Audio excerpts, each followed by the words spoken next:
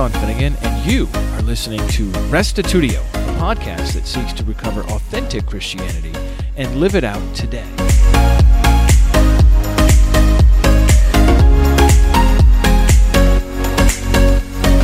Are you in a high control group? How would you even know? Lori Jane shares her story of waking up after attending Kingdom Halls for 30 years as a Jehovah's Witness. Although the Watchtower organization claimed they were the one true church, Lori discovered in Pioneer School the many quote-unquote corrections that had been handed down, which indicated they didn't actually have a monopoly on truth. In today's conversation, we talk about how to recognize if you are in a high control group. Still, even if you aren't in a high control group, you might have their exclusive mentality that looks at all outsiders as beyond salvation. Lori explains why humility is important as an antidote to the arrogance that can easily accompany doctrinal pride, leading to sweeping statements about who is saved or not in other Christian groups. I think you really enjoyed this interview. Here now is episode 437, High Control Groups and Judging Other Christians with Lori Jane.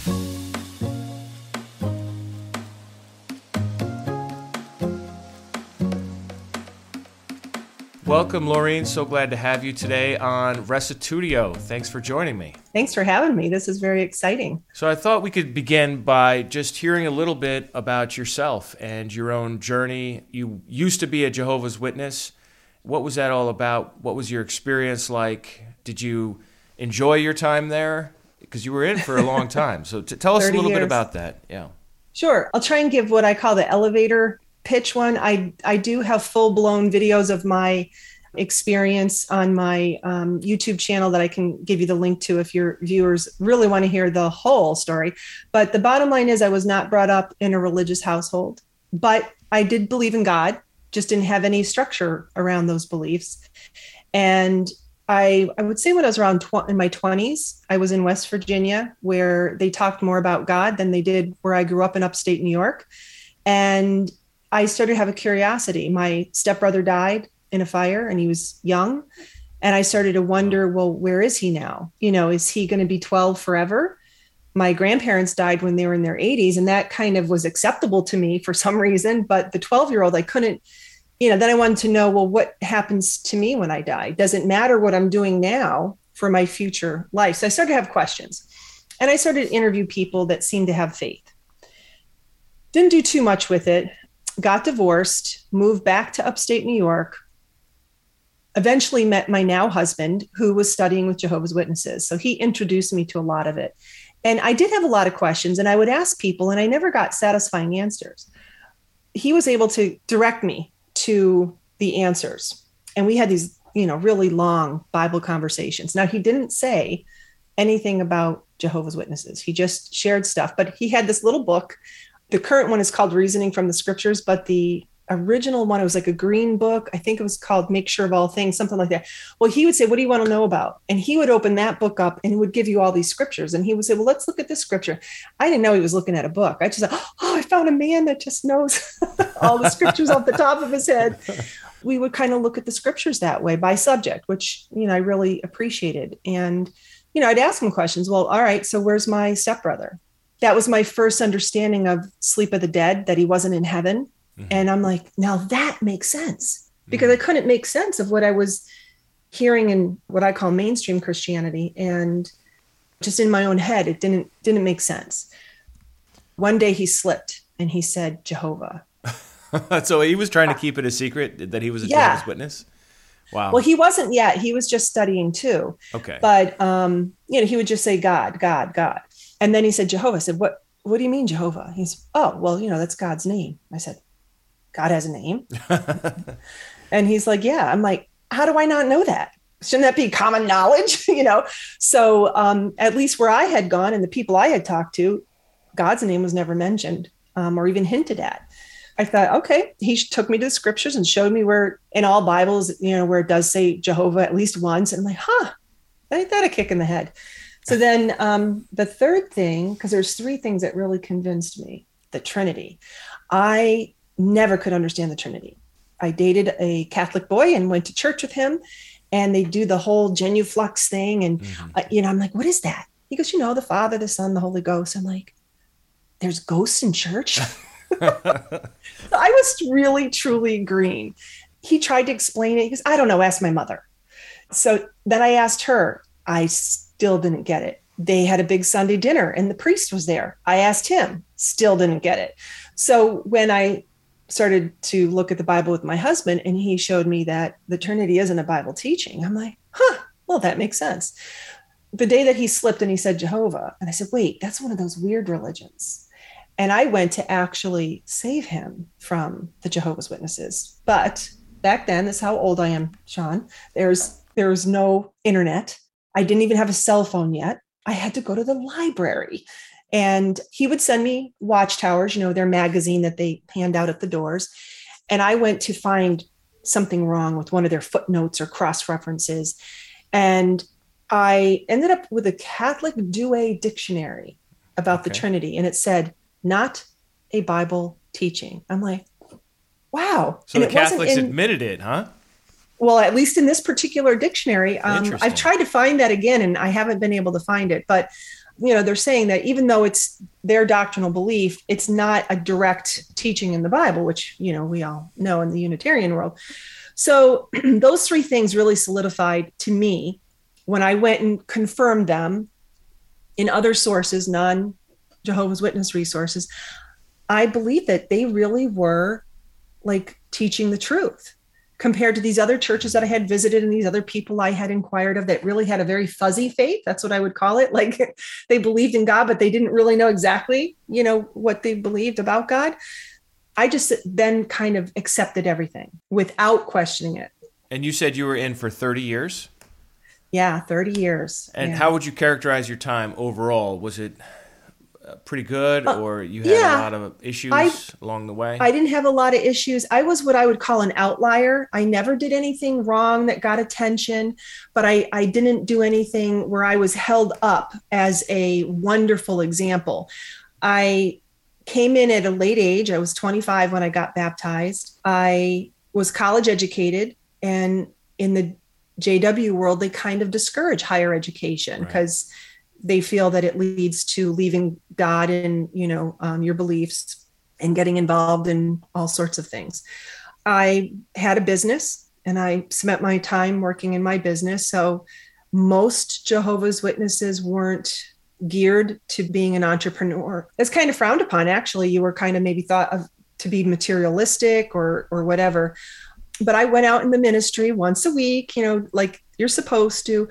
I didn't like it. I didn't like knocking on doors. Mm-hmm. I've been told I have an engineer's mind and I like things to be efficient.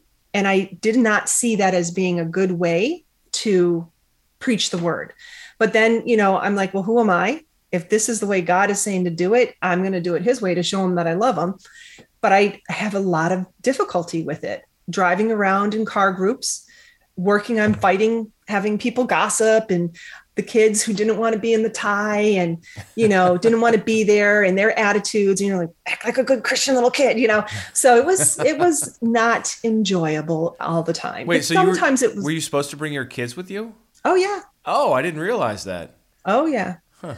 They were great when you'd bring them to the door because people would actually listen, because here's this cute little kid in a suit and he's got a scripture he wants to read to you. How are you going to say no to that? Yeah. Yeah. But it was, so it was good. It gave me structure to my life. Because of my beliefs, I quit smoking. I'm sure it saved my marriage many times over because, we would, they say that threefold cord with, God in the middle. So it wasn't all bad. I truly can see the good in it, but I wasn't affected by some of their other beliefs like disfellowshipping, which I find that to be very family destroying. Yeah. It didn't touch me. Mm-hmm. So I didn't recognize it as being a big problem, so all in all, it was pretty good. Good. So let me ask you, just give me the short version. I know there's a full length video of the issues you saw and why you left, but just the short version, what made you question the Watchtower, and what was it like leaving? Well, interestingly enough, my whole 30 years as a Jehovah's Witness, you're always kind of encouraged, pushed, if you will, to do more, go out in the ministry more, study more, participate more, raise your hand more. So when I moved to Florida and my work situation had changed to, I grew my business to the point where I had a manager running things. I had time. So what's a good JW do when you have time? You pioneer, and that's being a full-time minister. So I did that my first year moving here in Florida, and I moved here 4 years ago. And the reward after doing that for a year is you get to go to pioneer school for a week, 6 days, and they treat you like royalty. Let me pause you right there. You said to be a pioneer is to be in full-time ministry. What does that mean to be in full-time ministry? Does that mean knocking on doors every day, or are you doing something else too? Knocking on doors. They had just started a new program with the carts, the cart witnessing. You've probably seen JW standing by those. They have these mobile carts and they have literature in it, and they go in like more public areas like airports. Yeah, that makes sense. Yeah. So I would do that. Cart witnessing, it's called. Door-to-door ministry. I've done a little cart witnessing myself. Okay, yeah. And door-to-door, just for the record. Yeah. Well, that's one of my dreams. Like once things where people aren't so nervous of people coming in their door, I might just do some door-to-door. Door-to-door, I think, has been increasingly ineffective over the last 15 years, just as like the society moved towards the position that religion is a private matter. And so to engage somebody in a conversation about their faith, at least up here in the frozen north, I know you know my context because you went to a high school right next to my high school. But rivals. Actually, I did go to wrestling at your school. I wrestled in high school, and if you got into the sectionals, then you got to train with the Niskayuna kids, and you guys were crazy. You were serious wrestlers. Anyhow, what I think I found is that people consider it insulting just to ask what they believe if there's not enough relational credibility there to start with. But if you have a cart, or I would always used to call it tabling. You go to a college and you set up a table and people come up if they're interested. Now they're self-selecting. So you could talk about religious beliefs or your faith as much as you want, and there's a little space there because they're coming to you. So I would imagine that's got to get more effective as time goes on. Yeah, that's a marketing technique. Push versus pull. Pull, you want to pull people to your website. Push is you send them email. So, if they are coming to you, that's a much better, highly qualified lead. All right. So tell us why you left. Okay. So I'm in this pioneer school feeling like, I'm a pioneer and I'm going to do this until the end of the system. And the brother says, well, as pioneers, you are looked up to and you therefore need to be up to date on all the latest changes. And I'm like, what's he mean latest changes? I know once in a while they would have new light. And the most recent thing I could recall is they had changed their understanding of Gog of Magog. And I'm like, oh, that must be what they're talking about. And he said, so to be up to date, go to the website and type in beliefs clarified. So I had my iPad with internet and I went right to it. And I look, and this list was, how you scroll. I'm just flicking. I'm like, oh my word. And at the end it said, by date order. So I went in reverse date order and I'm like, where was I for that? How did I miss this? And I just got this overwhelming feeling that if this is God's true organization on earth and they're spirit directed, how did they get so much wrong that we need so much clarification or changes? And I, in that moment, knew I needed to dig. I needed to do research. I needed to use my new gift of time, not to go knocking on doors inefficiently and not talk to hardly anybody about the Bible, but I needed to understand it myself in order to teach my children and to go out in the community. How dare I go out and say, I'm going to teach you. So I came home and told my husband what Pioneer School taught me is that I don't know diddly and I need to really study my Bible. And he says, okay, I'll support you. Probably regrets that now, but so, right away, I just started to look at things that I had up on my shelf. I called it my doubt shelf. And one of the things when I first became a witness was they talked about the governing body, right? And, you just got to feeling of a bunch of men who were anointed, because they do have the belief that there's an anointed group and then the other sheep, right? And the anointed had a calling. You just knew. If you were anointed, you knew. There was no test that you had to do or anything like that. And they believe that there's only 144,000 anointed, and that every year that number is decreasing because they're dying off. And so this governing body were all of the anointed. So in my mind, I pictured the anointed that are left on earth who have some sort of special connection or messages from God are getting together. And that's how they're coming up with these magazines and this information and the new light and all that kind of stuff. It kind of flipped. It kind of changed to where it was just the governing body now were what they called the faithful and discreet slave, is what they use, that parable, to say, we are them. We are giving the spiritual food. And, so they're saying they are the conduit to get to God. So it goes them, Jesus, God.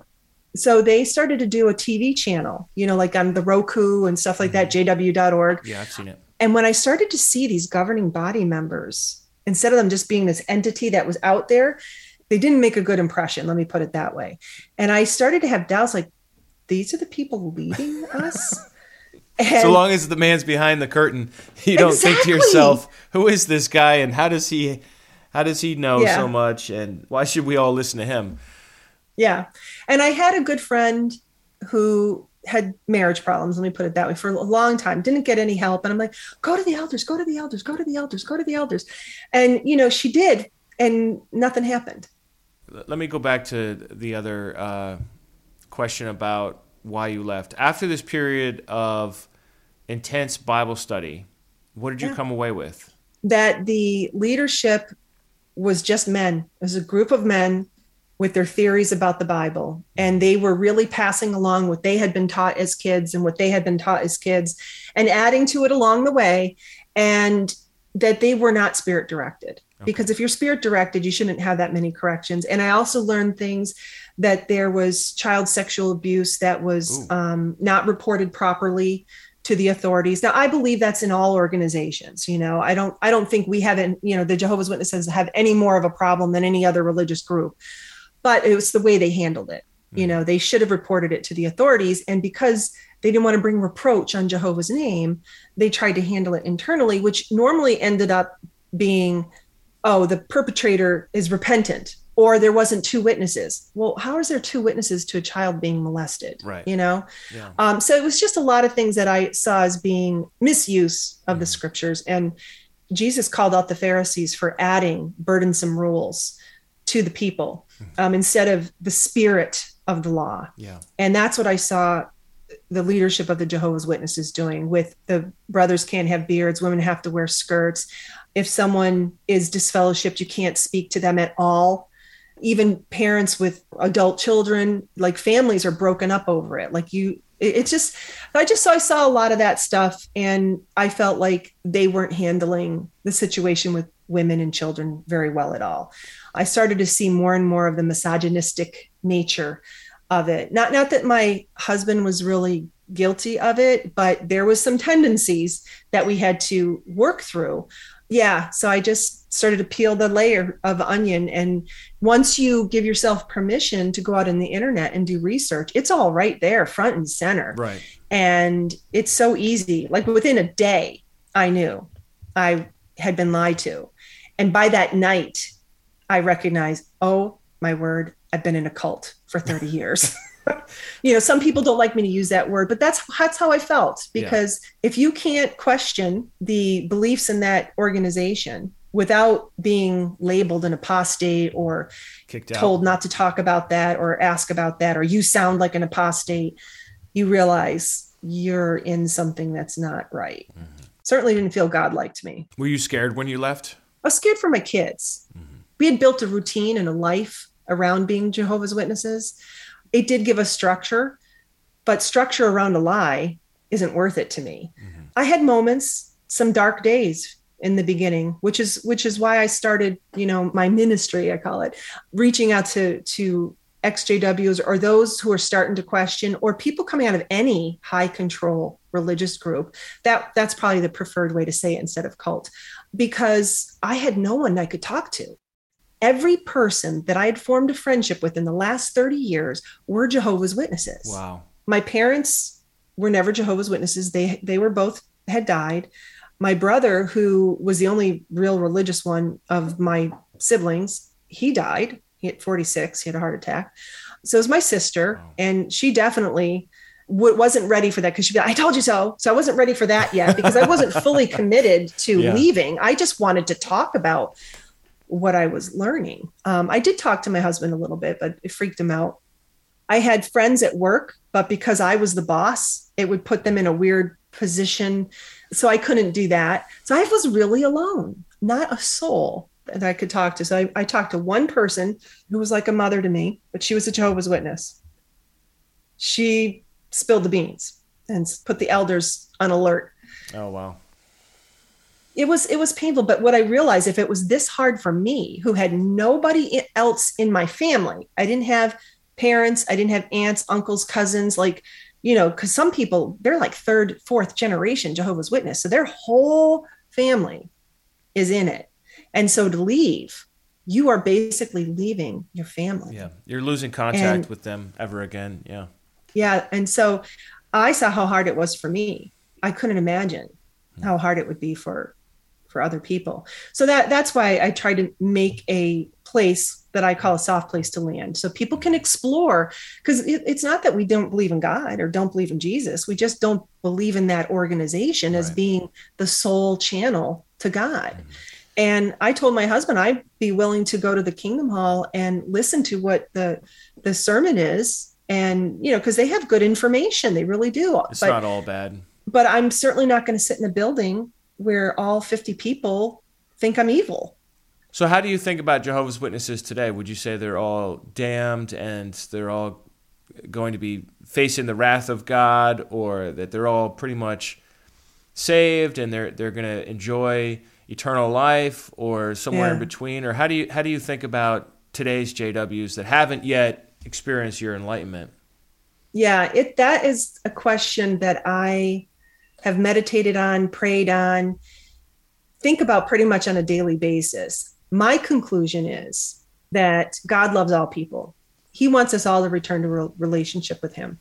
The rank and file Jehovah's Witnesses are honest-hearted people. They really think they are worshiping God the way he wants to be worshiped. So I think that's what God will take into consideration. I view them as Christians. I certainly believe that for the 30 years I was a Jehovah's Witness, I considered myself a Christian. When I got baptized, I was devoting myself to God through his son and dedicated myself to following his way of life as, I saw it in the Bible the best that I could, and to share it with others. So I think that ticks a lot of boxes when you read the scriptures of what a follower of Christ is. And it's an issue that keeps bumping. I keep bumping into it in the XJW world. I started to go all these XJW Bible studies. And then I started to pull away from that and started to just fellowship with fellow Unitarians, formed our own little Bible study groups with people that were in it a long time, former JWs. And, I would hear some in the Unitarian communities question, like, are Trinitarians Christian? Are Jehovah's Witnesses Christian? And I'm thinking, why do we even have to decide that? Because it's really not up to us. It's thankfully. Yeah, we're not doing the judging from what I see in the scriptures. And I don't see having doctrinal correctness as being one of the criteria of being saved. The biggest thing I see is showing love. Mm-hmm. And that's why I say, this disfellowshipping policy of some of the organizations, I don't think is loving. I don't think it fits what the scriptures are saying. Therefore, I'd say the leadership is suspect, and you're relying on their teachings. You really need to make sure of all things. And we should do that with anybody. Even when I listen to your podcast, I check everything. I don't, automatically believe everything, but that's what we should do. Judging people as Christian or not, I just feel that that's why even do it? Why go there? Yeah. That's a good answer. I would push back a little bit, because I do think some doctrines really do matter for salvation. Like, for example, believing that Jesus died for your sins, believing in God. These things are salvational. But I think as far as some of the secondary or speculative, like the eating the blood or getting blood transfusions. That's speculation. Yeah. That's one possible interpretation. So for me, that's like three or four layers out from the core of Christian, beliefs that are required for salvation. I do want to clarify one thing. Yeah, go ahead. I definitely believe truth matters. And this is what comes up in this conversation.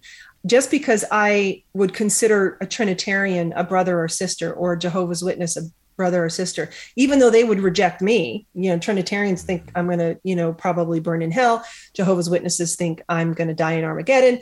I view them as fellow believers in Christ. I do believe truth matters. And that's why share what I believe, my newfound beliefs, even though they're not popular. I'm one that does no longer believe that Christ preexisted. And that's a big, even in the XJW community, many of them do not believe in the Trinity, but they don't believe that Jesus didn't preexist. And I've been called, how did he put it? If you fellowshipped with someone like me, you were fellowshipping with the Antichrist. Wow. And I'm like, I'm anti-Christ. I'm against Christ. So I bump into this all the time. And so, I'm just like, I didn't like it when I was told I had to disfellowship people and do that. I don't like it when it's done to me. I'm like, judge me based on how I line up with the scriptures, if you have to judge me at all. But, when we start doing this name calling stuff, I just feel that is Satan winning at this, the good old strategy, divide and conquer. And we're falling right into it when we do that. What we should be doing is looking at where we agree. And like you said, that core and go out from there. We can have disagreements. Was the earth created in a literal 6 days or not? Things like, is it going to really matter ultimately? Like, what did Jesus say mattered? Mm-hmm. Love was the biggest thing. Yeah. Having faith and being obedient. Well, I think if you have truth and you do not have love, then you are not going to do well on the day of judgment. Yep. If you think about it, that's pretty much the position of Satan. Like he knows what's right. Yes. He knows what's going on. He was there, but he doesn't have love. Or obedience.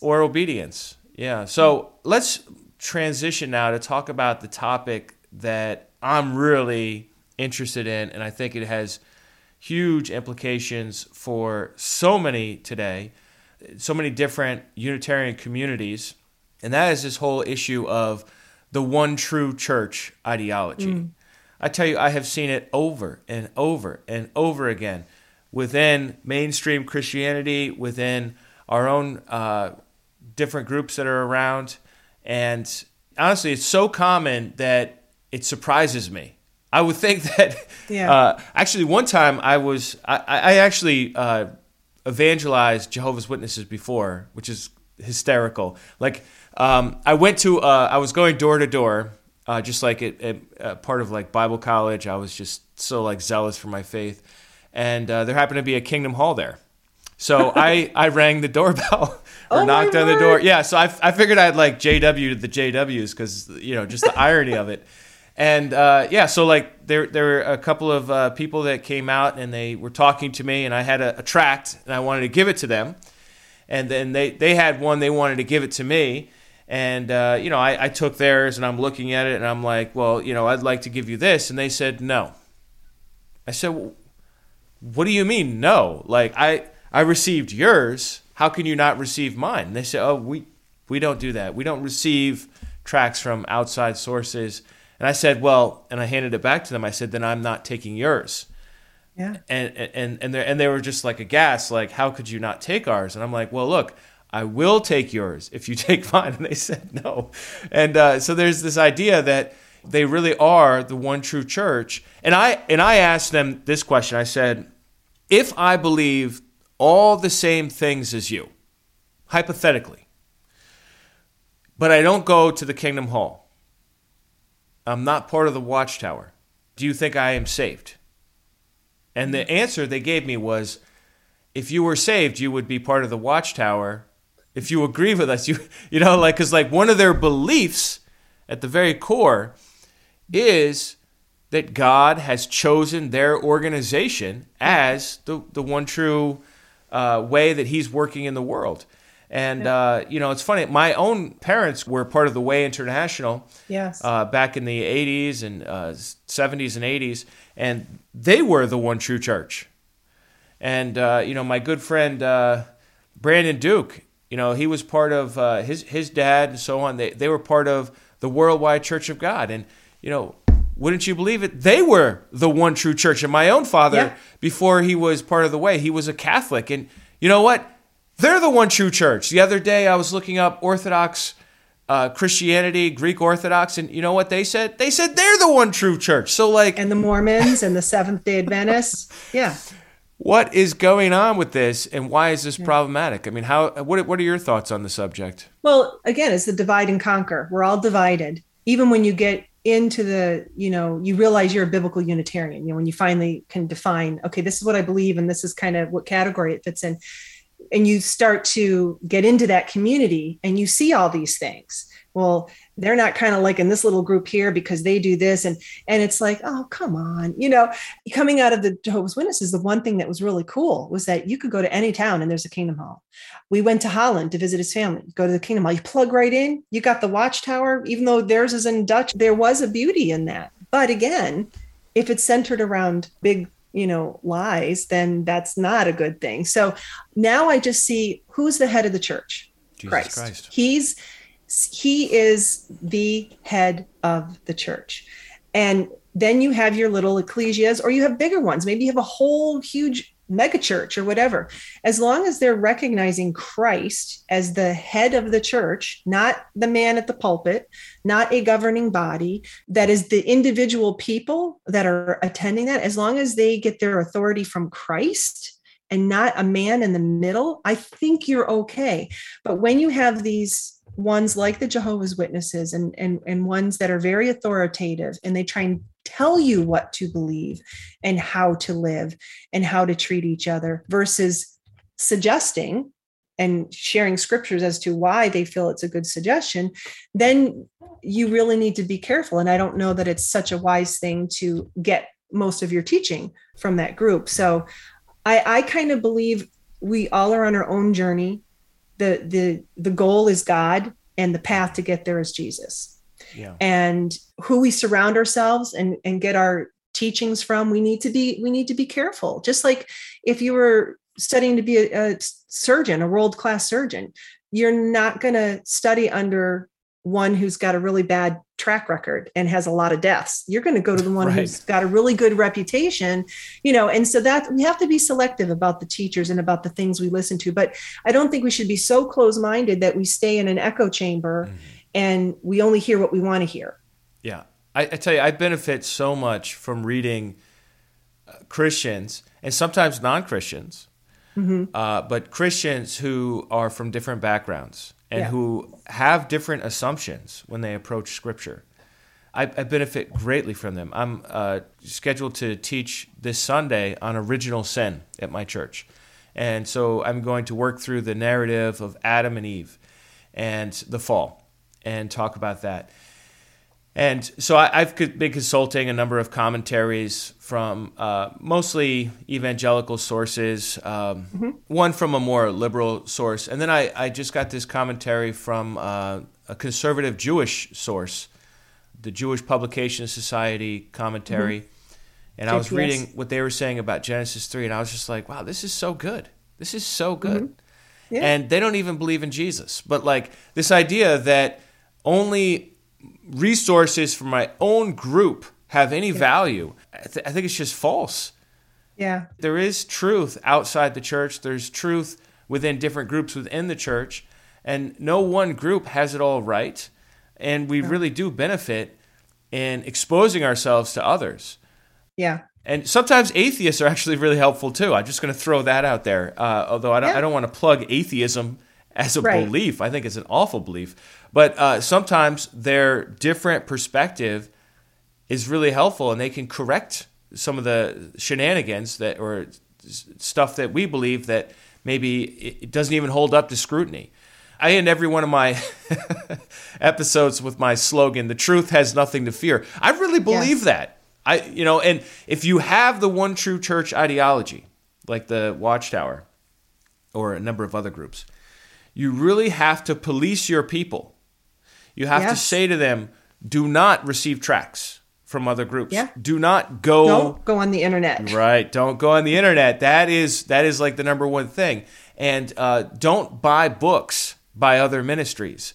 Don't avail yourself of commentaries by other Even ministries. though in their libraries they have all the commentaries. But something you just said about the truth there, that is exactly what I did the night that I decided I was going to go do an internet search to start to see what others were saying. And I had my laptop, I'm in bed, I'm like, I really fought doing it. Like I thought I was doing something so wrong, so bad. And I just said to myself, the truth can withstand scrutiny. If it's the truth, it's the truth. And I also said something else, you're a grown blank woman. So you're going to do it. And so, but within moments. And now here's someone, I was running a business. I was doing stuff on the internet and I never researched my own religion. Yeah. I would research buying a car. Of course. More than I had. But when I came in, to be fair to myself, I didn't even have internet back then. And this is what's happening now. The internet is just waking people up. Yeah. So yes, the truth can withstand scrutiny. And we're good at interpreting. So if you're reading a Trinitarian writer and they're a Trinitarian, well, when you come across a few scriptures and they lay that in there, you don't close the whole book and say it's garbage. Yeah. You just translate it. Okay, he's saying this, but I know it's like this. And you move on and you get to the points that have nothing to do with the Trinity and nothing to do with the main point of the book, but you come away with really great information. So a friend of mine used to say, chew the grapes and spit out the seeds. I like that. And, it's tragic when I see people silo their exposure to Christian literature to only their own group, because I tell you, there are so many great insights to be gained from other different Christian groups. And look, I think of it as defensive. I think if my beliefs are weak, I need to protect them. But if they're strong, if they're really true, and true not just to me, but true in the sense that if I could have a conversation with God and ask, is this how you see it? He would say, yes, that's how I see it. Because ultimately all truth is God's truth. Then what do I have to fear? I could sit in a room full of atheists and they could go on and on about the problem of evil and suffering and pain and say, there's no way there's a God, and I can withstand that. I'm not saying that that's necessarily healthy for an immature Christian or somebody who hasn't developed their ability to maturity. Yeah, the maturity and their own confidence and their ability of discernment. But I am saying that it is certainly possible. Now, we do have two extremes here. We have, on the one hand, pluralism, and the other hand, exclusivism. And on the exclusivist side, we have the one true church ideology and the high control group. And on the pluralist side, we have the idea that says, truth doesn't matter. Let's just, que sera, sera. That's your truth. I got my truth. None of it's really important anyhow. And so these are the two extremes that I think are vying for our attention. And so how do you find yourself charting a course through the middle of that? That's where I land, the middle. It's like a pendulum that swings back and forth. I think the answer lies in the middle. And we just need to go to what Jesus said was important. Jesus didn't say he was a Trinity. He didn't really spend a whole lot of time on, I don't even think in Jesus' own words, he describes how he came to be on earth. He didn't. He just started with preaching about the kingdom of God. That was what was central and important to him. Amen. And his last words before he ascended was, keep preaching about this kingdom of God and love one another. That was his key message before he left them. And the Holy Spirit would be the helper. Basically said, accept me, believe in me, follow me, my commands, which were the Father's commands, because it was God working through him in and through him. So if people are doing that, but they have a wrong conception or wrong Christology, then I don't see that as being the game breaker. Like, here's the illustration I use. I'm a mom. I got 4 kids, 4 teenagers now. When they were growing up, I expected them to be obedient, follow the rules. I love them. I wanted them to love me. Now, when they were growing up, they didn't know my background or where I came from, or I was from upstate New York or anything like that. But they just knew that they needed to be obedient And if they were, things would go well for them. If they didn't, there would be consequences. Now, as they grew up and they matured, they came to know that I was from upstate New York. I had, a brother and a sister. Which is basically the promised land. Just going to throw that out there. Oh, where the greatest people in the world live. I don't know, Sean. I have to say I'm really loving Florida. You don't agree with my one true belief about upstate New York. No, I'm just kidding. Go ahead. It's beautiful territory. I love to visit it. But, so they didn't have to know my exact heritage and background. They just know that I was an authority figure. I was given authority by God to raise them. Mm-hmm. That's, to me, what Jesus was saying to us. Like, believe that I'm from the Father. I have authority from the Father. This is what I'm telling you is important. I'm instituting a new covenant. He's putting me in charge. That was the focus of his message, not knowing whether he pre-existed or not or all that. I think it's important. Mm-hmm. And it has greatly enhanced my love for him and my understanding of God's purpose. I feel it's enriched me greatly. But can you still love Christ? Can you still be a follower of him if you understand him a little differently than I do? I think the answer is yes. Yeah. But I share what I believe because I believe it's so important and enriching. But, if someone accepts Christ, I'm very excited. Yeah. If they come to believe it the way I do, then I'm even more excited. So I view people that believe as I do, like my immediate family, mm-hmm. but people who don't, but still love God and Jesus, they're like my distant cousins. Yeah. But we're all in the same family. We're all part of the universal church, which mm-hmm. Christ is the head of. And so therefore, I don't feel it's productive to decide who's a Christian or not. It's not up to us to decide. Right. I look at, are they disciples? Are they showing love? Are they doing those are the things that I think are more important and that we're going to be judged on more with more weight than did we get where he came from correctly. Yeah. And I think asking the question, where can I grow and learn, is better than asking, is this person really saved who's in this other group that I don't even know? Mm-hmm. And we don't decide who's saved, but we do have clarity on the gospel mm-hmm. message.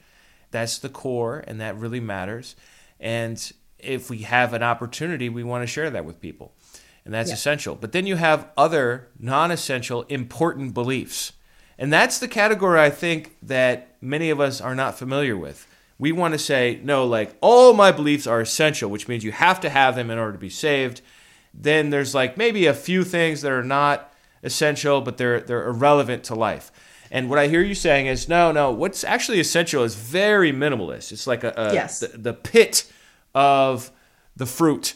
And then there's all this fleshy part, and that's really important. And then there's other stuff like the skin or whatever that's speculative, and it's not really that important, but it's interesting to talk about. Right. Like exactly how does God experience time? I think that's a fascinating subject. Yes. Global flood or local flood. Yeah, or the age of the earth or the flood. Yeah, these kinds of peripheral topics. Where did dinosaurs fit in? Yeah, I really appreciate your explanation of that. Let's circle back to the high control group conversation. Let's say somebody's watching this or listening to this who is in a high control group, but they don't know it. What would they look for? What would be the signs? There are actual checklists on knowing if you're in a high control religious group. Really? But for me, like I was in it and didn't know it. So I think what I tell people to do is plant seeds. And if you do encounter a Jehovah's Witness, because now they're writing letters, they're making phone calls, they're opening, I heard the Kingdom Halls April 1st. So maybe that means they're going to start the door-to-door ministry again. But if a Jehovah's Witness asks if you want to study the Bible, say yes. If you really want to volunteer your time and save them from a high control religious group, then have a Bible study with them and start asking questions. Don't be in teacher mode. Let them think they're teaching and you ask questions. Say, but I remember reading this scripture and that scripture, and I always thought it meant this. That has woken many a Christian or Jehovah's Witness up because they kind of went back and re-examined things from the Bible perspective. Was that your question? I'm sorry. Well, you were saying how to reach people in a high control group. I'm curious, what would the signs be? You mentioned that there are some lists of it. Would it be that you ask questions and you're basically told this is the only way to look at it? Or what would you say to somebody? So how can you assess that someone's in a high control? I guess find out if they have the ability to question. Yeah. Are you allowed to question your beliefs? In the organization you're currently affiliated with? Are you allowed to question any of your beliefs? That's the number one sign. If you can't question or have doubts and have a conversation around those doubts, and that's pretty sus, as the kids would say. That's so sus. Mega sus. Yeah, you're so hip, or whatever the cool word for that is today. Let's see here. If I ask, I'm a pastor of a local church. I'm not a solo pastor. There are actually 3 of us pastoring. But, if somebody says to me, I'm really questioning the resurrection. I don't think it really happened. I've been reading Marcus Borg and John Dominic Crossan and some of these like really radical, liberal Christian thinkers who are saying the resurrection is just realizing that Christ is really wonderful and that, he's really actually in a tomb, but the resurrection is a metaphor. It's just a realization of how great Jesus is. Somebody came to me and they have that doubt about the historicity of the resurrection. What I'm going to do is set up a time and we'll get together and we'll talk about it. And, that might be a few sessions. It depends. But eventually I will have presented evidence for why we as a community here, Living Hope Community Church, believes in the historicity of the resurrection. And this person may find that in the end unconvincing. That's possible. And if this person then persisted in that belief and started evangelizing others in the church, saying, look, I want you to stop believing in this primitive, literal interpretation and instead believe in this flowery, metaphorical interpretation, we're going to have problems. There are community restrictions, especially as it touches like really core beliefs. And we may have to kick that person out. That's possible. We might have to kick that person out and say, look, you can't come anymore because you keep trying to deconvert other Christians. You're anti-evangelizing. But I wouldn't consider that a high control group. I would consider that like appropriate, maintenance of Christian boundaries. But then it sounds like with you, a lot of your beliefs were determined by, not necessarily by scripture, but by interpretations of a particular scripture. Like that you mentioned, like women have to wear a skirt below the knee. I didn't see that verse in the Bible. Right. It's not. That's a church culture thing. And some churches, if you believe that is the proper way to be dressed, okay. But you also have to recognize that that's not in the Bible. So you don't have the authority of God behind that. But it's like they claim that authority. They would teach that it's your way to demonstrate obedience. And if you can't be obedient to God's organization on earth that has a hierarchy, then when you're called upon to be obedient when it really matters, you're, that's the reasoning that they kind of use, And would you say that that's indicative of a high control group, that kind of reasoning? It's a warning sign. There's many different groups that I've been in. And if there's a group leader, they have a statement of beliefs. And now you come to this group and you don't agree with something and you want to tell them, well, Jesus didn't pre-exist. And that's just not going to fly in that group. You can't be surprised if you get pushback and they, now in the Kingdom Halls, they would take you in the back room. Now in Zoom, they take you in a breakout room, but that's understandable. I have my own group that we just started this calendar year in January. We call it Christian Monetarian Fellowship. We do it on Saturday night. So its pet name is Saturday Night Live. And we have a statement of beliefs and everyone's welcome. And if people don't hold all those beliefs, that's okay. But like you said, don't start pushing your belief that doesn't agree with it, because there's so much that we do agree on that we can come together and fellowship over and encourage one another and have song and pray for each other. So it's important. But if someone came in my group and started to say, the Trinity is the real truth and No, they're not going to be welcome. And, Right. I'll tell them nicely. I'll try and redirect them. We'll try and work with them. Yeah. We're not going to disfellowship them in the sense, give them the boot right then and there. But, we'll have a side conversation. If they don't honor that, then we might have to. Right. But you would allow a Trinitarian to come if they're not trying to convert people. Absolutely. Yeah. Yeah.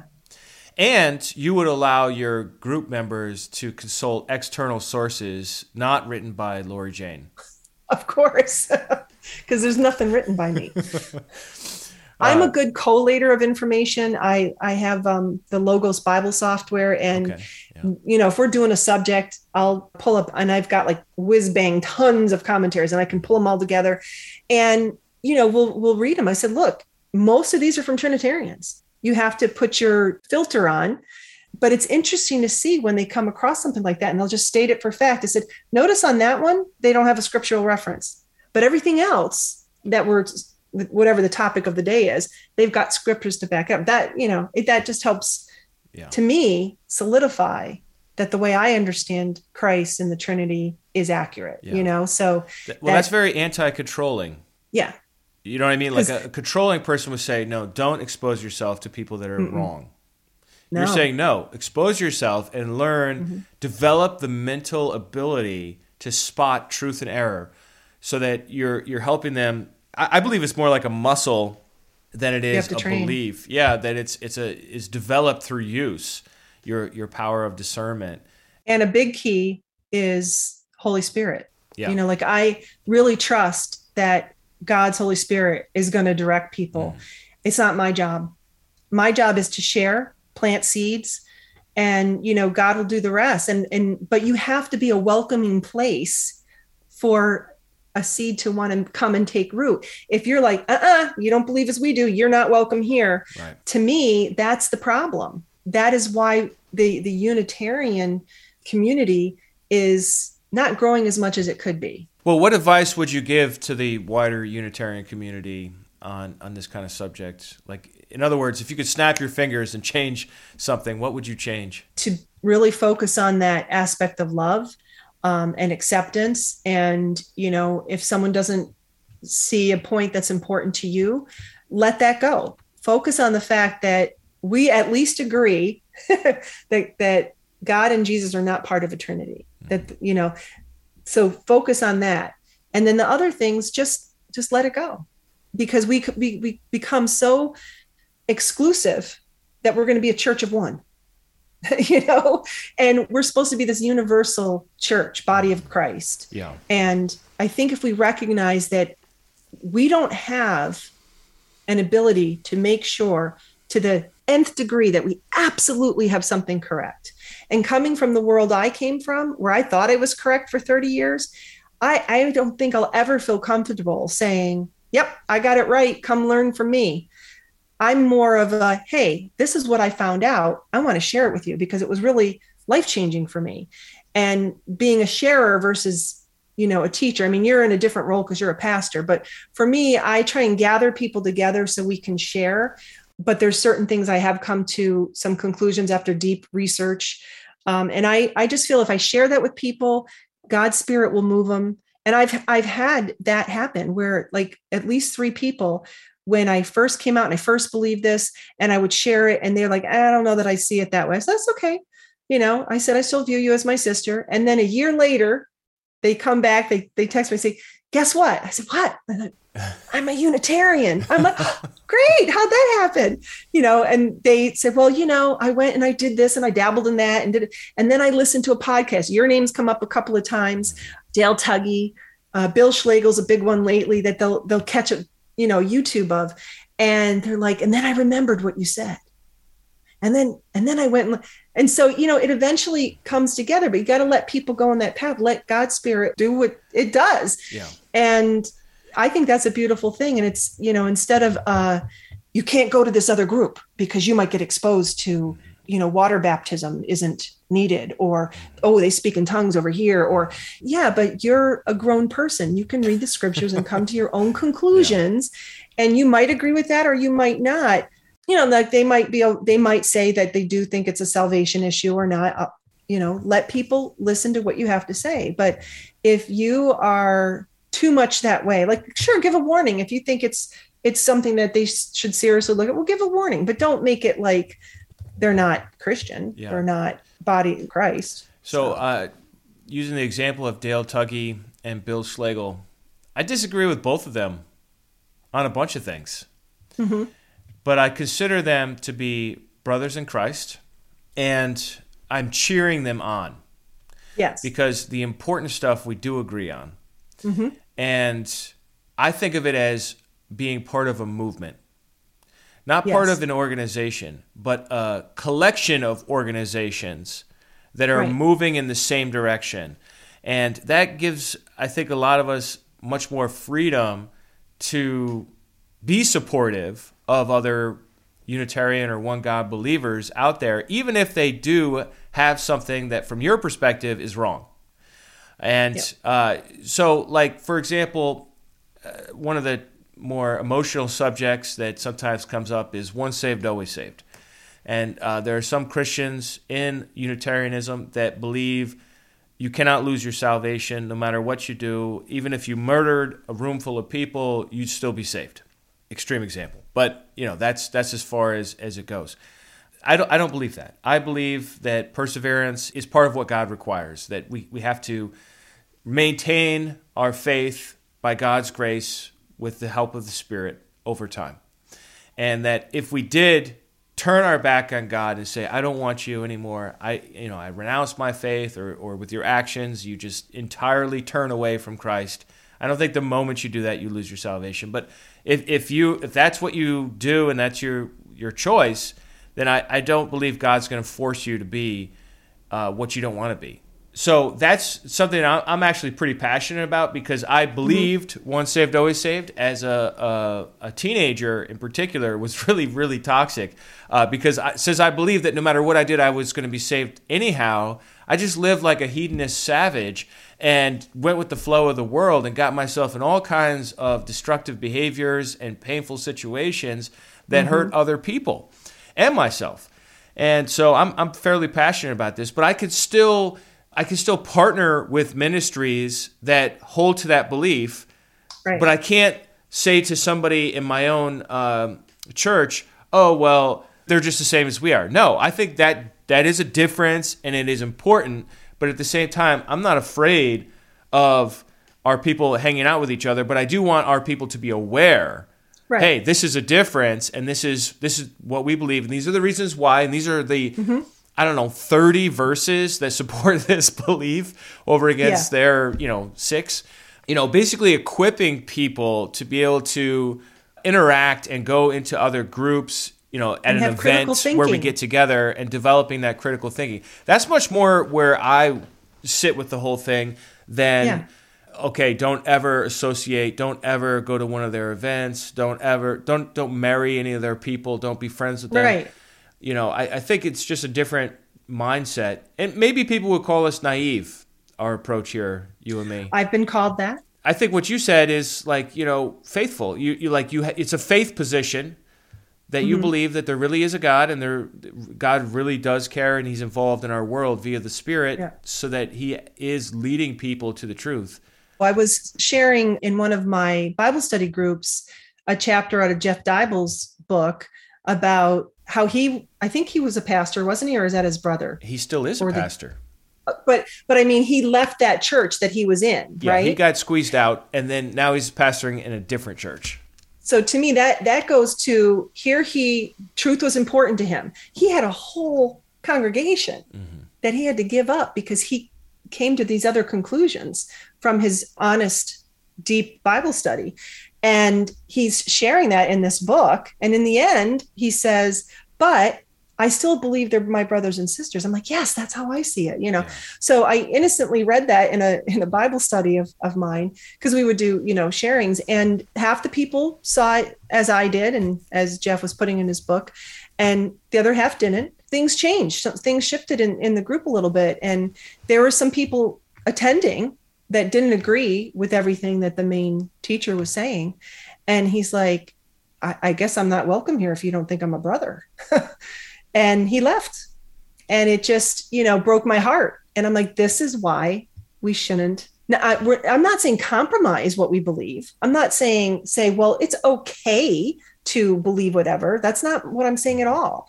What I'm saying is that we need to allow room for the possibility that we don't have it all right, or the possibility that they're going to be judged based on something else, like their behavior, not their doctrinal understanding. I mean, doctrine means teaching, doctrine matters, but if it's man-made doctrine, that's the thing that we have to really be careful of, and just go back to what did Jesus teach? What were his doctrines? And the main one was love. When he was asked, what's the greatest commandment? Love the Father with your whole heart, soul, and mind, and love your neighbor as yourself. Love, love, love. And it's not loving to intimate that someone might not be acceptable or worthy of your time or fellowship, or that's my fear. And it hurts me because I was one of those people when I was a Jehovah's Witness that they would consider that.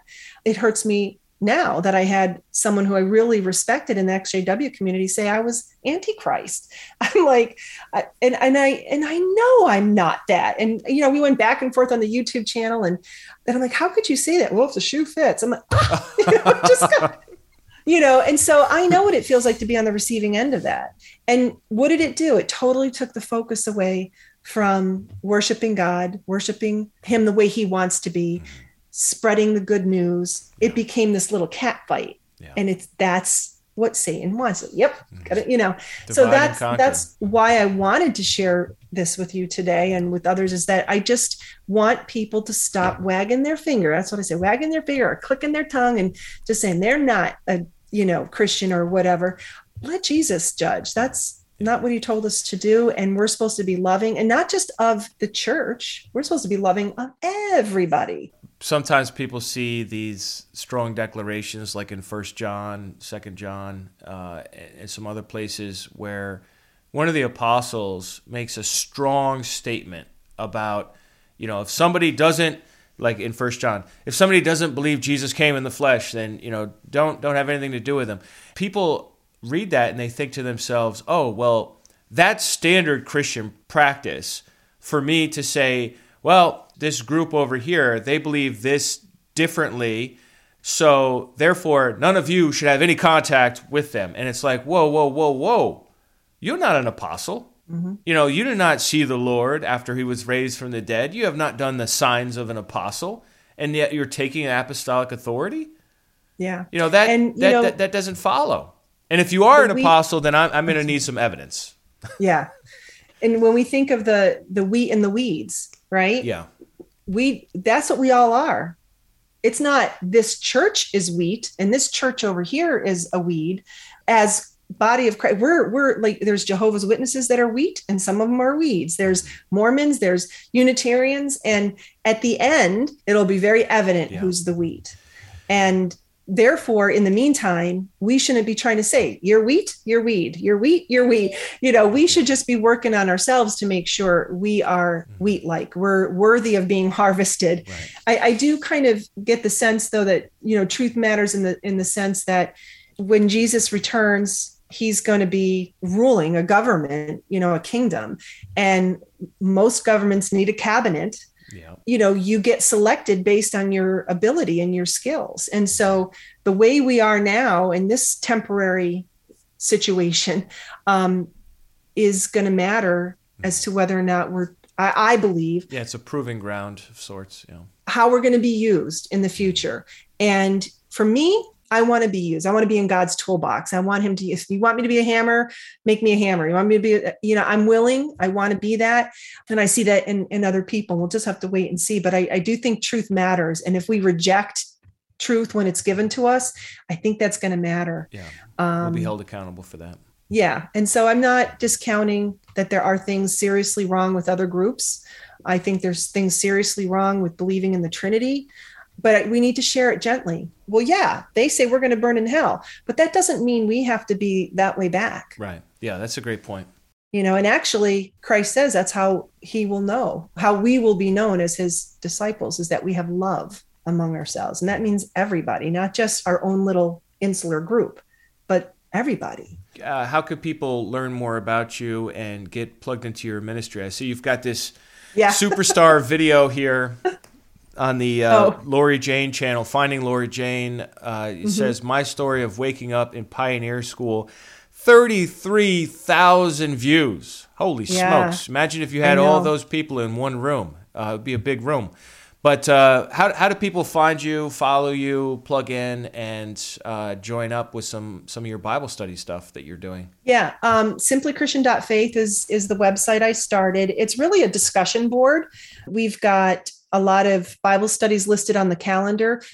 Many I've gone to, I don't anymore. Some are Trinitarian, some aren't. So, I just put them up there because I mostly do it for people coming out of a high control religious group so that they can explore Christianity on their own. I put a lot of Unitarian material in there. So they'll see it, but I don't want to say, you must believe this way. So I didn't want it to be that way. I get criticized for that from some of my Unitarian friends. I said, my ministry isn't your ministry.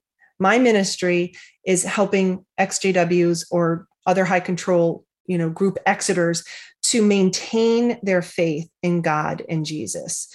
And go from there. And I'll let the Holy Spirit do the rest. But so many come out and they're so angry and hurt, they become atheist, or they just throw everything away. They throw the baby out with the bathwater, so to speak. So that's what this site's about. But we have a whole sub forum of what I call Christian monetarian stuff. It's really, really good. When you go on our calendar, you can filter and just find monetarian meetings, Unitarian meetings. If you want to, try some different ones. I personally just started one that I'm leading. I'm not teaching.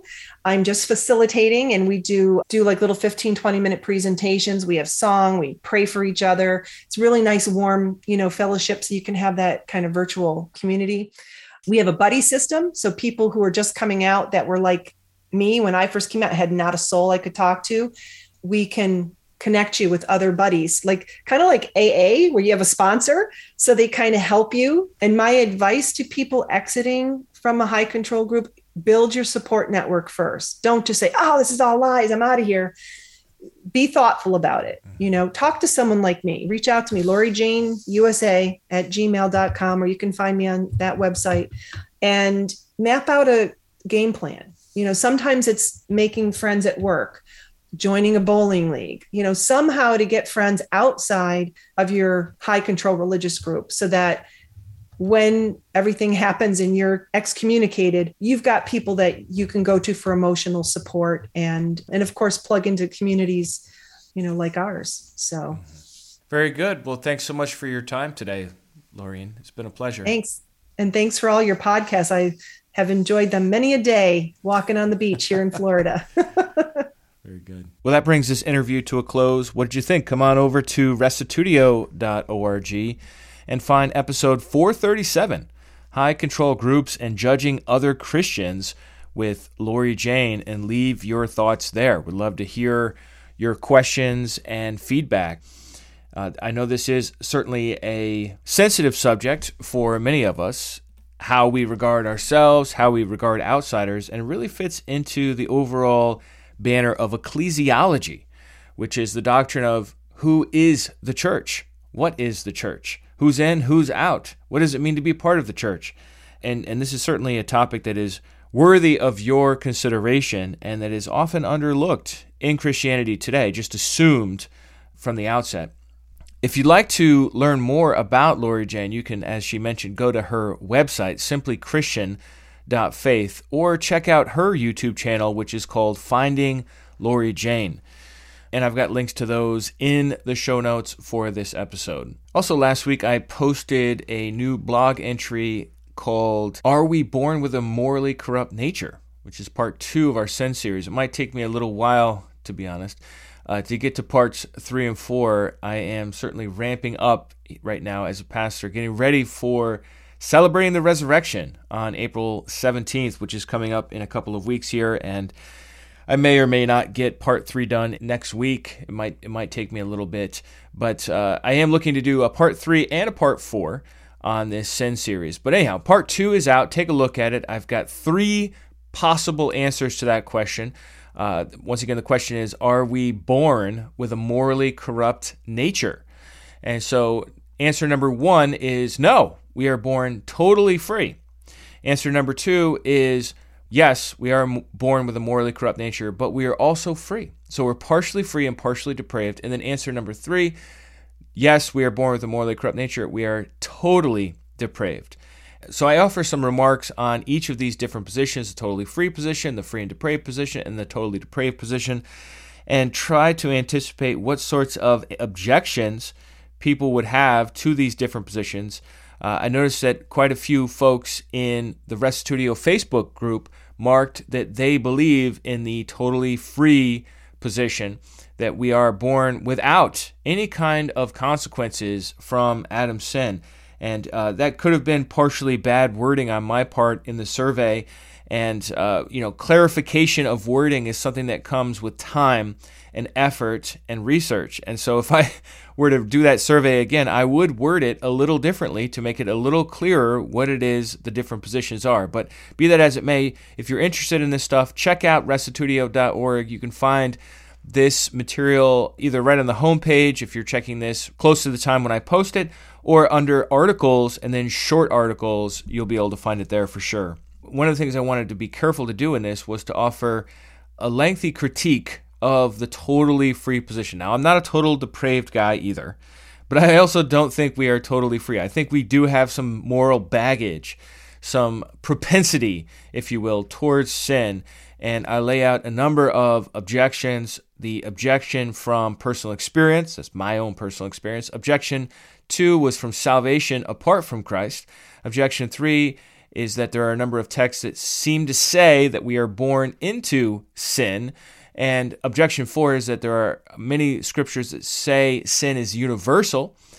And objection 5 is the testimony of the early church. And a lot of times people who take a totally free position, a no corruption position, will argue that, everybody believed that we were totally free until Augustine came in the late 4th, early 5th century and rolled out his comprehensive doctrine of original sin.